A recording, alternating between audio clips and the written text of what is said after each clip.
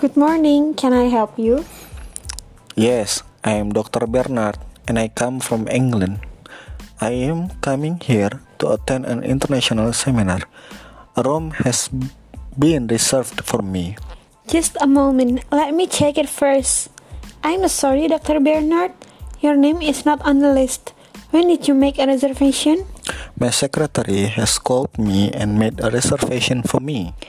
Did you receive a confirmation from us? No, I didn't. So there must be some mistake or she must have forgot it.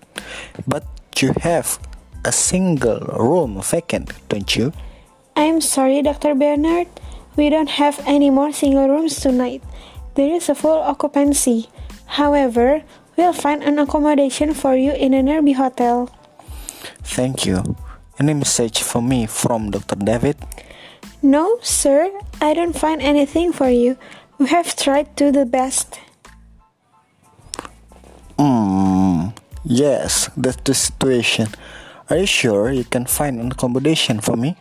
I think that's the least we can do for you. Thank you. I appreciate what you're doing for me. And you won't forget me, will you? I want to stay here because the seminar is held on your hotel. Please take a seat and I'll soon have something arranged for you. Thank you.